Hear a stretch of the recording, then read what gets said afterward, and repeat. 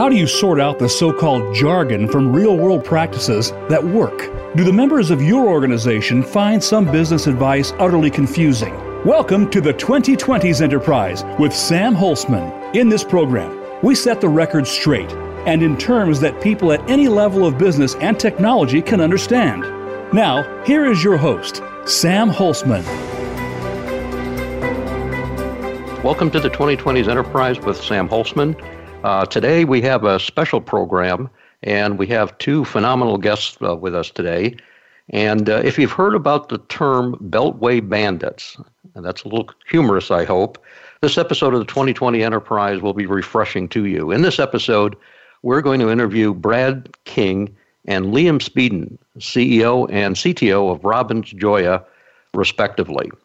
They've been operating as a company since 1980, and they approach federal government contracting in a very different way. And they're not the stereotypical Beltway bandit contractor that's out there, and that's why we're excited to bring them to you today. They've combined leading-edge capabilities in management and technology with a seasoned understanding of their client's mission, and that's really powerful. They were early an innovator in program management and actually a model for many of the federal contractor firms out there since they've been in business since 1980. And over the years, they've evolved and expanded their offerings around enterprise delivery to combine industry-leading practices in program management, business analysis, one of my favorite topics, enterprise architecture, agile development, and building purpose-built solutions to various challenges in business and government. And they're helping clients achieve lasting, visible successes on every mission scale. So we welcome Brad and Liam to the 2020 Enterprise, and I'd like to first introduce Brad. Brad, can you tell us a little bit about yourself and also about RG? Well, thanks, Sam. Thanks for having us on the show. Well, I appreciate you going back and talking about Robbins Joya as being founded over 40 years ago, or close to 40 years ago. The company was formed by a retired colonel, Colonel John Joya and Jack Robbins, General Jack Robbins. And they really, because they felt that there was a real need for scalable, high-end, very sophisticated program management capabilities in the private sector to bring those skills into government. And they were very successful in setting that up. And so it's interesting to me as a segue into talking a little bit about myself. They founded the company in 1980, which was about a year into my career, and I was in my first job out of college as a cost and schedules analyst for the Boeing company on the B-1 bomber and the air-launched cruise missile, which were programs that John and Jack were involved in as program executives for the Air Force before they founded Robbins Joya. So for me, to fast forward 40 years and be running the company that they created is really quite exciting. And as I mentioned, it was founded on the premise that the Robbins Joya wanted to be the leading industrial supplier of program management services to the government, and they were very successful in doing that. But what we have learned over the last 5 to 7 years is that program management is essential to mission success and enterprise delivery, but it's really not sufficient. And that's why back in 2012, we made investments. We acquired a company up in Boston to bring us a very deep, commercially founded methodology for business analysis. And then we worked with you, as you recall, to train a couple dozen of our consultants and to get them certified as enterprise architects. And so we really viewed that as our way of creating what we call enterprise program delivery, which includes the mashup, if you will, of program management, business analysis, and enterprise architecture to help deliver outcomes for our clients. And so that's matured, and over the last couple of years, the company has been really rejiggering our go-to-market strategy to focus on the needs in industry and in government to modernize their systems, because as you well know, there are way too many companies, and the government is not alone. The private sector industry has the same problem with legacy systems that are still running on mainframes that are 45 years old, and or they've made an investment in an ERP system or leading up to Y2K, and those things are now coming up on 20 years old. So there's a vast market for modernization, and we really have focused our strategy and positioned ourselves to go to market as a trusted advisor to industry and to government as it endeavors to modernize its systems. And frankly, we're getting some really good feedback on that so far. Fantastic. Sounds like a huge transformation internally too, not just with your clients as you're moving into this new approach, I guess, right, Brad? Yeah, and probably a good place to introduce Liam because, as you know, Sam, Liam and I go back even before Robin's Joya days. As he was an enterprise architect that we relocated from London to help us in North America with some of the large public-private partnerships and things that the government was doing. That was all very interesting stuff. And Liam. After I left my previous employer, Liam jetted out to Silicon Valley for a few years to be a product manager for a large software company out there and ran global products. And he's brought a lot of the agile methodologies into our business. And it's really transformed not only the way that we do software development sustainment for our government clients, but it's also transforming the way that we think about multi-year strategic planning. If you think about a strategic plan, rather than having a strategic plan that you put on a shelf, you update it once a year and then you put it on the shelf and go back to what you were doing before, using a more agile mindset, if you will, around how you develop and execute strategic plans where you have a constant backlog of activities and things that you're doing that are aligned with your strategy. It really is a good way to look at how you can transform your business, and I think that it really has transformed how we operate internally as well as the way we go to market and the way that we perform work. Fantastic. Well, Liam, with that great introduction, can you talk a little bit more about yourself, please, and what you've done in the past and also at RG here? Yeah, sure. First off, I think it's Beltway Bandit was a fair call, and although I'm Australian, I'm not actually a convict. So I'm glad that you didn't put us in that category. We actually prefer Beltway Pirate. Beltway Pirate is much better. It's like they followed a code. There was some honor among them. And I'm really glad to be able to join you and talk about enterprise architecture because, like you, this is a subject of personal passion because I see it as essential to making well-informed decisions and establishing a credible roadmap for any organization, whether it's commercial or government. And it's something that's dynamic and doesn't sit on the shelf. And I think we can come back to that, I think, later on in the show, because I think there is a lot or a tendency for people to create something and then go, I've done that, and then it just stays stagnant and rapidly diverges from the reality of the business. But going back to your point about, how did I end up here? I think one of the key things is that I've always been interested in solving big challenges with technology. I started off working in the geospatial arena, in climate change and telecommunications, doing models of ice and snow accumulation for Antarctica and wildfires and soil erosion across Australia, those kind of things. And in that way, I was always looking at modeling systems and data at a very high level of complexity and variability. Over time, though, I became much more interested in how organizations were using information to make decisions and how they were arriving at that need to change and to modernize. And so I sort of parlayed the skills that I built there into being able to model large complex systems. Some of the stuff I was doing in the UK were looking at systems that span the whole of the UK's information architecture for government or global telecommunication systems and things like that. And then increasingly matching that back against the whys of change. Why were the organizations changing?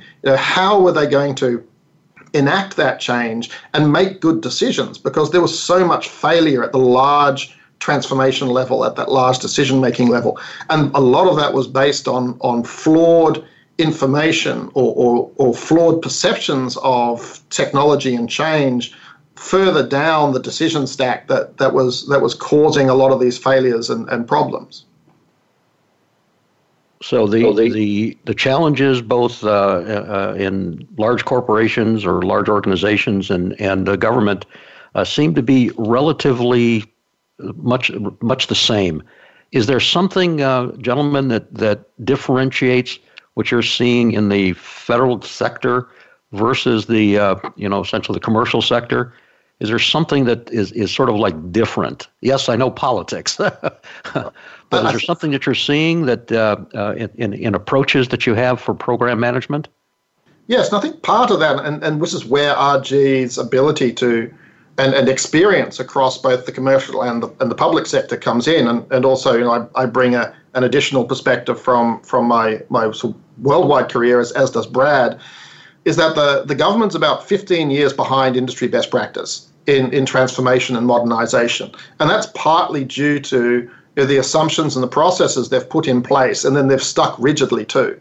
And one of the things that we're very active in doing is promoting ways to bring the government, in particular the federal government, up to date in terms of those best practices and behaviors, and to be more agile, to stop thinking in 10-year life cycles when they should be thinking in a 1-year life cycle or a 2-year life cycle.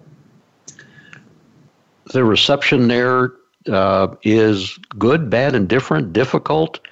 You're going against sort of like the 100-year grain, so to speak. It is interesting and I think noteworthy, Sam, some of the progress that the government is making. Liam and I just got back from a conference down in Montgomery, Alabama, where the Business Enterprise Systems Organization for the Air Force had their summit meeting. And they really are taking a more modern view of how they can achieve modernization. There's a lot fewer silos and a lot closer working with industry that's coming about. They really have, I think, at a very high level institutionally, right up to the Office of the Secretary of Defense, embraced modern methodologies for agile software development, continuous improvement, that kind of thing. And so we're seeing a lot smarter contracting activity. We won a contract here earlier in the year where we're going to be providing enterprise architecture type support and business analysis support across all the functional areas of the Air Force, across all 38 different business areas. They ran a process where it started with, submit a white paper telling us how you would address our problems. They down selected and said, okay, you guys come in and have a 30-minute oral presentation so we could actually look them in the eye and engage with them and talk about what it is they're trying to achieve and make sure that we were hitting their pain points. And then from that, they down selected to a handful of companies that were invited to give formal oral presentations as well as a technical proposal, and they awarded the contract off of that. And that was really a breakthrough for me, and I'd never really seen them run that kind of a process so effectively. And what it did is it really allowed us, by the time we got to our technical proposal, that we really had established a relationship and engaged with them in a way that we felt that we could really address their requirements. And we hope that that kind of a more enlightened approach to engaging with industry to get the right solutions will continue to expand and grow. And frankly, it's sort of in some way, in that way, Liam, I think they're actually a little bit ahead of industry, because I see a lot of problems as we've tried to address the commercial marketplace, where they try to put every people like Robbins Joya through their commodity procurement methodologies, which only assures them that they're going to get the village idiot to come in and work for $60 an hour. To be honest, so I think that the government is really moving in the right direction. I agree. I think it's very positive, and there are a lot of positive signs in government that they are genuinely looking to not do the same thing faster, but a different way to approach solving the problems, having a recognition that what has been done, particularly on the large enterprise-wide programs for modernization, hasn't worked consistently at the rate that they want it to. I think one of the most interesting things from this conference that Brad mentioned was there was a clear identification by the government of a shortfall in knowledge in their contractor community around doing things differently. And that was brought up by the government, as a big risk. Now, the fact that they recognize that, I think, is incredibly positive, in that they were really testing the community to not just give them the latest buzzwords, but to say pragmatically, give them experience and confidence that what was being proposed was not just the latest fad that was going to fail yet again. And I think that was a great step forward. Fantastic. So we're just going to take a quick break. And this is Sam Holzman with the 2020s Enterprise Program. We're interviewing Brad King and Liam Neeson. We'll see you back here in just a few minutes.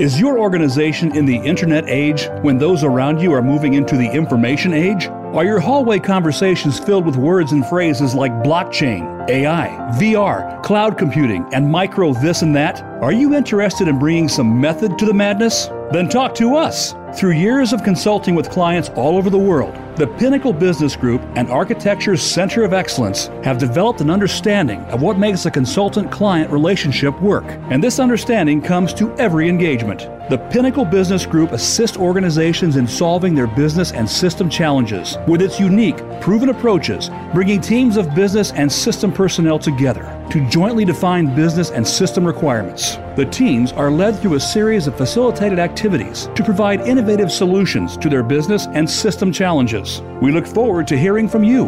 Visit pinnaclebusinessgroup.com.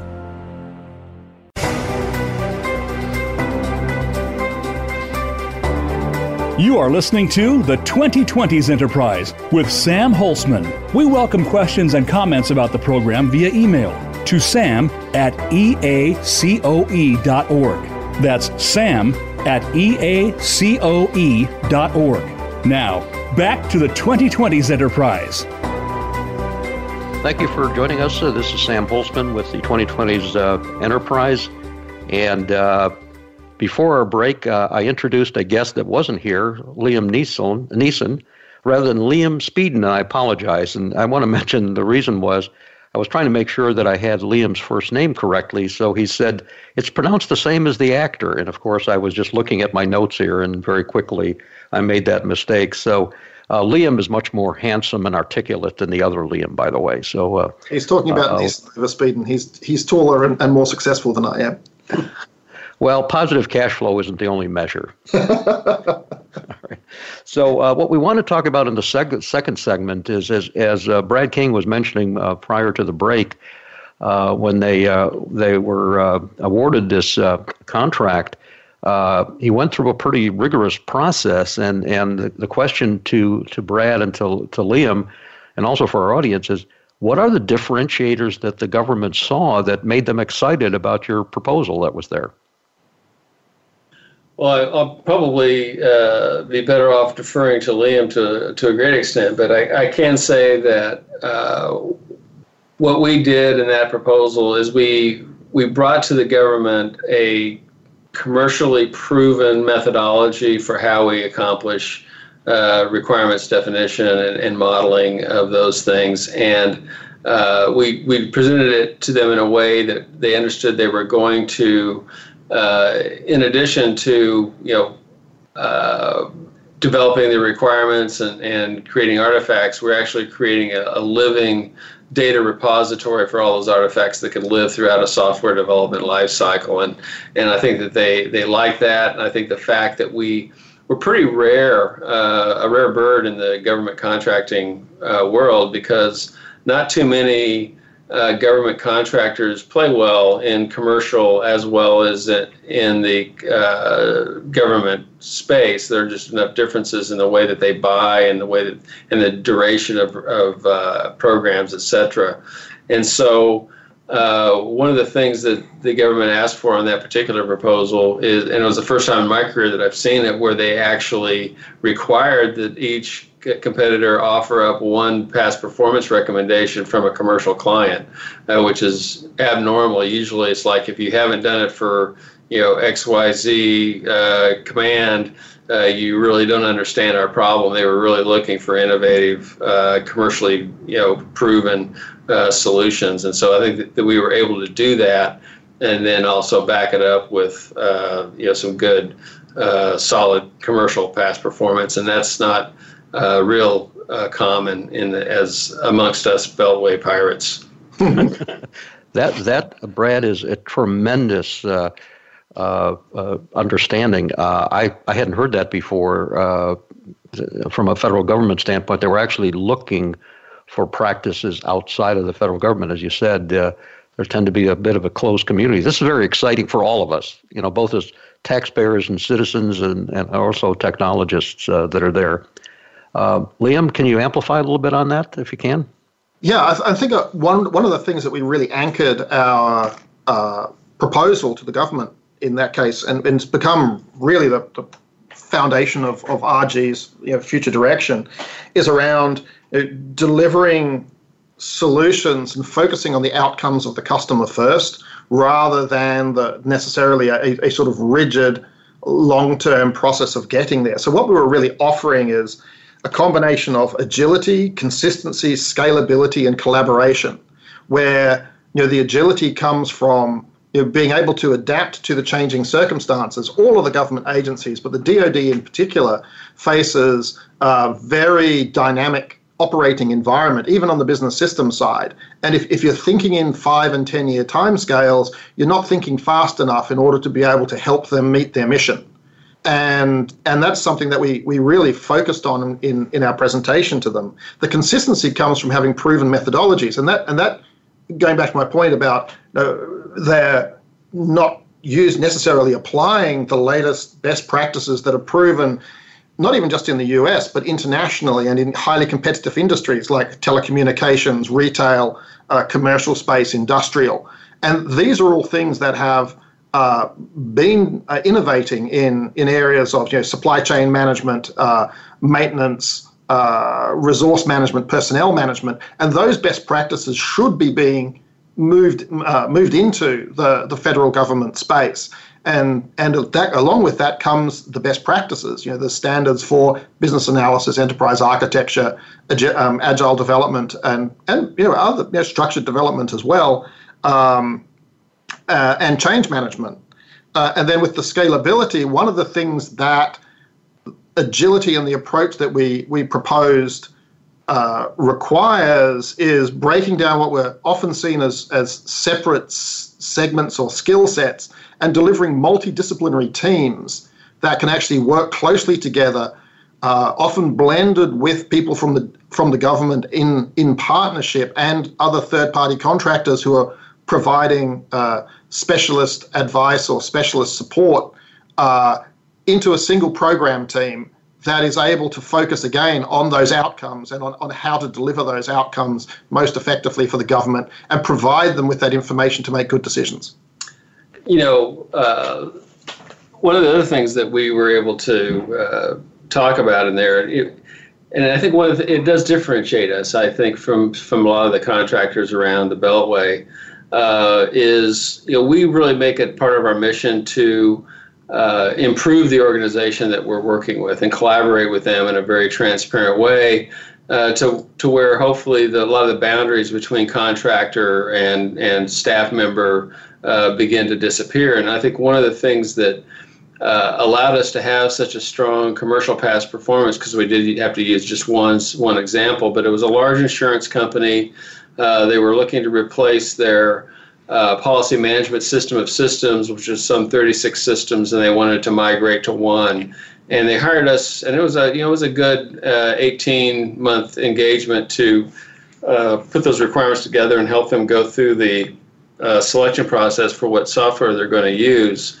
But part of the process is going in and beginning to elicit the process elements and the user stories from all of the humans that are going to be affected by the change and whose jobs are going to be affected by the changes in technology as well as process, which, by the way, is an important first step in change management. I always say, people really like change, they just don't want to be changed. And so by going through that process, we begin the change management process along with the process of eliciting requirements. And the other thing that we discovered, and this will be a shocker to you, Sam, they had done an estimate of how many processes that they needed to have documented in order to build out their requirements for their new system. And they assumed it was going to be about 250 processes that they were going to have to model. And so we went in and started going through that. And lo and behold, there were processes that they didn't know about. And the number of processes grew by like a factor of 3. And obviously, the typical consulting firm would look at that and, wow, we can go and bring in a bunch more consultants. But we went to that client and told them, look, what we think would be more effective and gentler to your pocketbook is if you would second a half a dozen or so of your people to the team, and let's work with them in an integrated way. And that way, when we get done and we leave, they know where the artifacts came from, they understand the processes that we went through, and they have the ability to maintain the data store going forward through the program. And so they took us up on that. So we were actually able to deal with a lot more complexity than we had envisioned without breaking the bank for our client and leaving them in a much better place than they were when we started. And frankly, that's the same story that we told to the Air Force on this contract that I was talking about earlier that we recently won is, yes, we will come in and we will put together teams to go in and elicit all the artifacts that we need to support their mission. But we're planning on taking you with us, and the methodology that we're going to be implementing is going to be a methodology that hopefully will be evergreen in your organization and help you remain successful even after we're done with the immediate tasks. Well, that's why I mentioned to our audience that this is a very refreshing approach to essentially a partnership with the government. I want to mention a phrase here, gentlemen, that I think is appropriate. A number of years ago, the federal government had a chief information officer. His name was Tony Scott, and he was appointed toward the end of President Obama's term. And Tony has been a client of ours at 6 different companies for almost 28 years. And when he came to the federal government, I had the privilege of meeting with him about 3 or 4 months into his tenure. And I said to him, Tony, you've been in the commercial sector forever, now you're in the federal government. What do you see as different? And he looks at me and he says, Sam, people around here never want to land airplanes. And I looked at him. And he's a private pilot, but what he was talking about, I think, Brad, is exactly what you and Liam and RG are promoting. In other words, it's that trusted advisor role where you leave behind some goodness that can be carried on by the client, which doesn't mean that they're not going to call you back. Am I hearing that correctly? Well, and that's exactly right. And the good news is we often do get called back because we now have informed, smart customers who know, okay, well, this is a big challenge. My current resources can't handle it.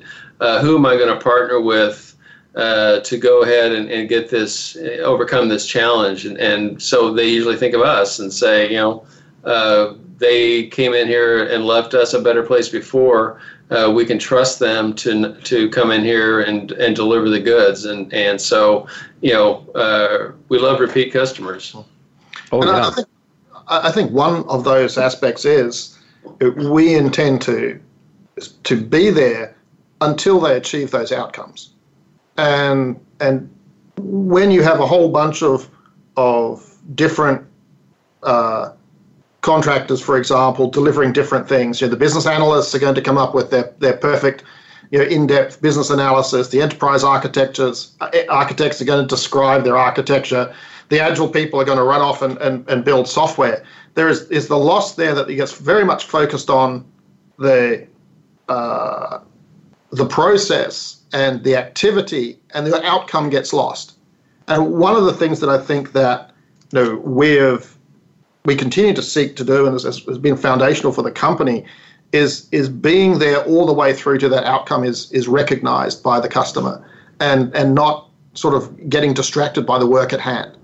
And we've some of the work that we do with the Navy and the Air Force, for example, where we've been involved for over 20 years in not only building the software that underpins the solutions that we provide, but sustaining those solutions as well, has been completely based on the fact that we have that close relationship that Brad described, and that we're working hand in hand with them to modernize and to adapt to meet their changing needs, rather than just simply ticking the boxes and turning up each day. There's a phrase that we've been using when it comes to these types of activities, and we call it bioengineering. And it sounds like a highfalutin commercial phrase, but basically the B stands for business, the I stands for information, and the O, the dreaded organizational activities. And what we see here, it's a three-legged stool. And it's that roundness within an organization, both from a client perspective and, of course, a consultant perspective, that's required. You can have the greatest skills, in the world that are there, but it actually, to us, the key thing is you can't simplify the business until you simplify the business. Technology can add to complexity, but it can't reduce the business complexity until the business is less complex. Coming back to Brad, what you were mentioning just a little bit here before our break, is that the sort of partnership that you saw there when you saw the mass amount of processes that sort of appeared out of nowhere? Well, I mean, you have a choice to make when you're confronted with those situations. You have the choice to exploit it for the greatest commercial advantage now, or you optimize it for your client. And I think it's just an ethos that we try to adhere to going forward. We actually have a situation with the Air Force and with the Navy where we've been providing, because one of the things that makes us unique, by the way, is not only do we support enterprise architecture and business analysis and program management to support government and industry systems modernization, we do systems modernization. We write code. We actually have our own software products, and one of our software products is the core scheduling engine, and has been the core scheduling engine for the Air Force and the Navy for all of their heavy maintenance, repair, and overhaul for coming up on 25 years, really coming up on 30 years now. And so one of the ways that we've maintained that sole source position with that software and with our services that are related to that software is, because if the Air Force or the Navy wanted to get rid of us, they'd find a way to get rid of us. And so it takes a real discipline to always try to make sure that we're adding value to the customer, adding value to the engagement as we go forward, not resting on our laurels, continuing to behave in an ethical way, and like Liam said, focusing on outcomes, because if we do that, we believe that growth and profit will certainly come our way. But that ethos is really important, and I think that one of the things that I feel about our business is we've got a very cohesive management team, and that permeates all the way down through. But it's all based on those sound values, frankly, that John Joya and Jack Robbins put in place nearly 40 years ago. Excellent, excellent. Those are refreshing phrases. I'm sure our audience really appreciates that. And so we're coming up to just a second break here. Again, this is Sam Holtzman with the 2020s Enterprise. I'm here with, let me see if I can get it right this time. I'm just joking with you. Brad King and Liam Speeden from RG, and we'll return in just a few minutes. We have one more segment coming up on the 2020s Enterprise, talking about essentially government contracting and what I consider to be the more refreshing approach to addressing government needs.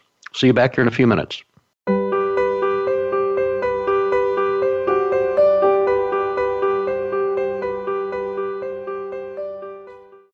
Is your organization in the internet age when those around you are moving into the information age? Are your hallway conversations filled with words and phrases like blockchain, AI, VR, cloud computing, and micro this and that? Are you interested in bringing some method to the madness? Then talk to us. Through years of consulting with clients all over the world, the Pinnacle Business Group and Architecture's Center of Excellence have developed an understanding of what makes a consultant-client relationship work. And this understanding comes to every engagement. The Pinnacle Business Group assists organizations in solving their business and system challenges with its unique, proven approaches, bringing teams of business and system personnel together to jointly define business and system requirements. The teams are led through a series of facilitated activities to provide innovative solutions to their business and system challenges. We look forward to hearing from you.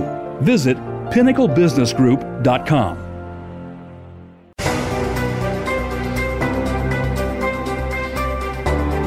You are listening to the 2020s Enterprise with Sam Holtzman. We welcome questions and comments about the program via email to sam@eacoe.org. That's sam@eacoe.org. Now, back to the 2020s Enterprise. Welcome back. This is Sam Holtzman with the 2020s Enterprise. And on our program today from RG, Robbins Joya, is the CEO of Robbins Joya, Brad King, and the Chief Technology Officer, Liam Speeden. And we've been chatting about essentially approaches to filling clients' needs, specifically within the federal government, and the changing profile of the partnerships that are out there. And one of the topics that we've been chatting about, just to sort of briefly, was the concept of enterprise architecture. And we completely, I'll say, go against the grain when we look at the internet and we see that people talk about enterprise architecture as solely an information systems activity. Our belief is that what enterprise architecture is about enabling business strategy. And with that, we look at the types of people that are actually involved in enterprise architecture. And one of the things that unfortunately we sometimes see in the federal government and others is specifications for those people to become enterprise architects. For example, they require a master's degree in a science. We just don't agree with that. We believe that what people are trying to do there as an enterprise architect is understand complexity. And a number of years ago, I really had the pleasure and privilege of presenting a course to a young lady that has a very different degree, and it happened to be Brad King's daughter. And Brad, if I can turn that over to you and have you say just a little bit about how she came to this course and what she was able to do once she left that, and what RG is doing with those resources that are possibly not what people would think of when they're looking at architects or analysts or designers. Well, sure, thanks. Sam, I'm always delighted to talk about my daughter, Meryl. She's been the apple of my eye for a long, long time. But she's, obviously a very bright young woman. She got her undergraduate degree from the University of Chicago, Phi Beta Kappa at UC. Went off and got her master's in archaeology at Cambridge in the UK at Trinity College. Came back here to the States and went into the PhD program for Egyptian archaeology at UCLA, and was well down the path toward her PhD in Egyptian archaeology. She spent probably a good 6 months living in a tent in Egypt, digging up artifacts. But she sort of became disenamored with the whole academic track. She was working, long hours, and there were many years ahead of doing that for very little. And she met someone like you hope that your daughter will, a wonderful young man. She fell in love, and she wanted to make a change and go into employment. And despite her incredible academic background, she couldn't even get an interview for an executive assistant position in a company because maybe they felt she was overqualified or it was an unusual background. And I learned something several years before that we sometimes would be wise to look outside of the normal places for talent. When I was a CIO at a company called Day & Zimmerman up in Philadelphia, we were looking for SAP technical type people, and the market was just crazy. And so somebody suggested to me that music majors tend to be good coders and configurers of systems like that. So we went out and we hired about a dozen music majors who were delighted to have the job for a lot less than we're having to pay for SAP people, and we trained them ourselves, and they turned out to be our best resources. So remembering that experience, I told Meryl, I said, look, let's make one more investment, and Frank, you co-invested, thank you, in Meryl and put her through the enterprise architecture certification process. And she came back from that and said, Dad, that was really fantastic. And I'll let you comment on how well she did in the class. But she said, if as I look at this, there really does feel like a career for me. Because if you think about what I've been doing for the last 10 years of my life, I've been studying the architecture of civilization going back for thousands of years. And it really, is a great place to come from for this. And so, based on that, we brought her into the company and gave her some experience doing that, and she's really gone from strength to strength on that going forward. But what we take away from that is, and I think you've had similar experiences. One of our other more successful enterprise architects was a young woman who happened to be a funerary archaeologist. But we've anthropologists, music majors. These are all people whose minds deal with complexity very well. I mean, the complexities of classical music and things like that's a good primer for what it is that we do. And frankly, it's an inefficiency in the marketplace because a lot of those people have difficulty finding jobs, and with a little bit of training and an opportunity, they can really shine. And we've actually built a program around that concept. It's called the Entrepreneur Experience. We call it the T program. And we're constantly finding young, academically talented people. If you know any out there, please invite them to look us up. But academically talented people from some of these other fields that we can make an investment in, and they become excellent resources for the kind of work that we do as well, and they find it to be a very rewarding career as well. And so I think that's what you were asking me about. But we're very excited about that program, and it wasn't just Meryl. She got us off to a jump start and really encouraged us as an organization to make that a cultural discipline for us to continue to do that, and it's worked really well for us. That's fantastic. Curious, how does her talent, or others, not just her, with a different background, appear in front of both your customers and also the peers that she has within the company? I'm just curious about the human dynamics because the academic backgrounds are quite a bit different. I'm just curious how that all fits in. It's interesting, and I'm going to ask Liam to kind of chime in here because he's had a lot of experience with this too. But one thing that it's funny how your brain sorts out what you observe, and one of the things that I had never observed before until we started doing this is I realized that a lot of our more successful people that we had don't have the background that you would assume that they had.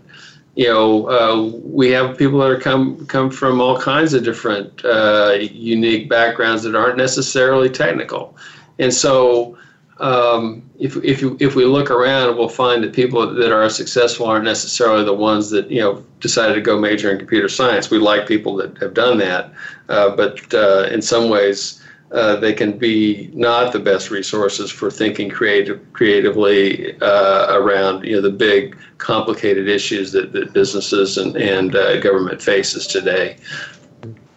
And I think from my perspective that the key thing is that, firstly, talent respects talent. If you have a lot of talented people, it doesn't really matter what their background is that they see other people like them in terms of their commitment, their intellect, their passion, and they won't be judging them just because they don't have a piece of paper from or an MBA or from an Ivy League or something like that. And yes, I mean, back in when I was a management consultant in London, a lot of my colleagues who were also enterprise architects and often extremely good technologists at the same time came from non-traditional backgrounds: accounting, political science, languages, history. Mm-hmm. One of my best friends to this day, I think, did history at Oxford, and has a phenomenal memory about all things about London. It's his deep passion of one of the great pleasures in life is going for a walk with him. But equally, he can apply that ability to structure. He probably has 1,000 years of London history memorized, just because that's his passion. That kind of intellect, that ability to structure information, sequence it, and be able to then communicate it is a phenomenal skill, and it's got nothing at all to do with what your undergraduate or graduate degree was. I think there's another thing that comes with that is that when you're looking for that kind of talent, those kind of systems thinking in areas like archaeology, music, and what have you, there's some other attributes that really stand out. One is curiosity, and the other is persistence.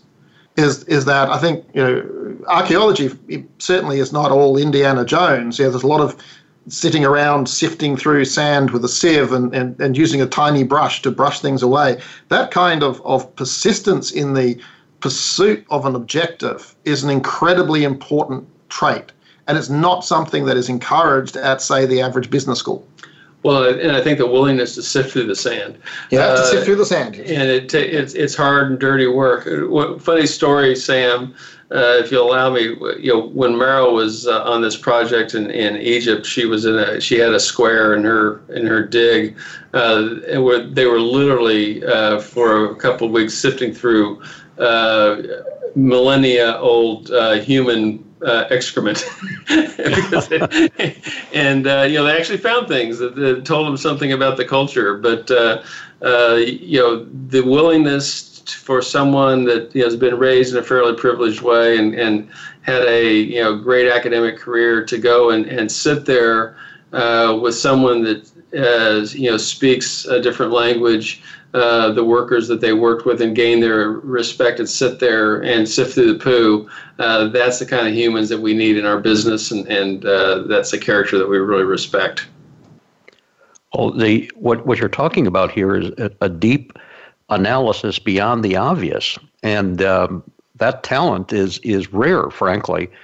If we look, and I don't like to stereotype because that's unfair. I just want to give you give an example to our audience for a moment. someone that is steeped in programming, there's a lot of logic that goes on. Mm-hmm. But what you're hearing here is you're putting together patterns about what civilization looked like by a scattering of artifacts, which is very, very different. As we see it, that seems to be the talent that is permeating RG, frankly. Yeah, we really need people, and in fact, I think the whole industry needs people who ask why. Why are we doing it this way? Why are we doing it at all? Why is there a need to try something different, rather than just simply trying to do the same thing harder over and over again, or same thing faster? It's that ability to ask why. If you think about someone who's involved in music or architecture or history or the arts, that creativity starts with a kind of question: is that why hasn't somebody done this? Why hasn't somebody painted this picture? Why hasn't somebody?